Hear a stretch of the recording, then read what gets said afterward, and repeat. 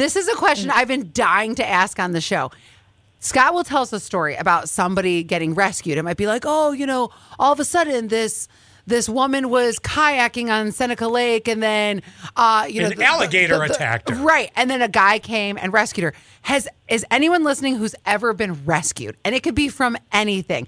I've never had anybody rescue me. You haven't found the right man yet.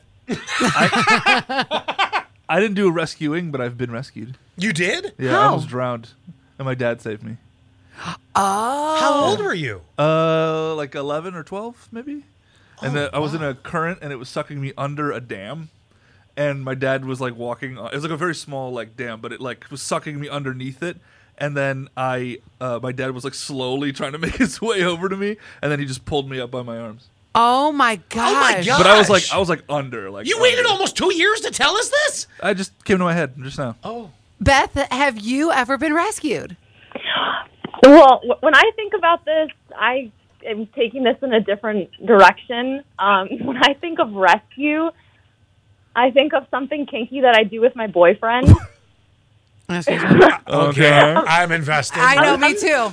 Let's hear it. I'm sorry. I'm sorry to bring it up, but yeah, I like to just pretend like I'm in situations where I'm stuck or,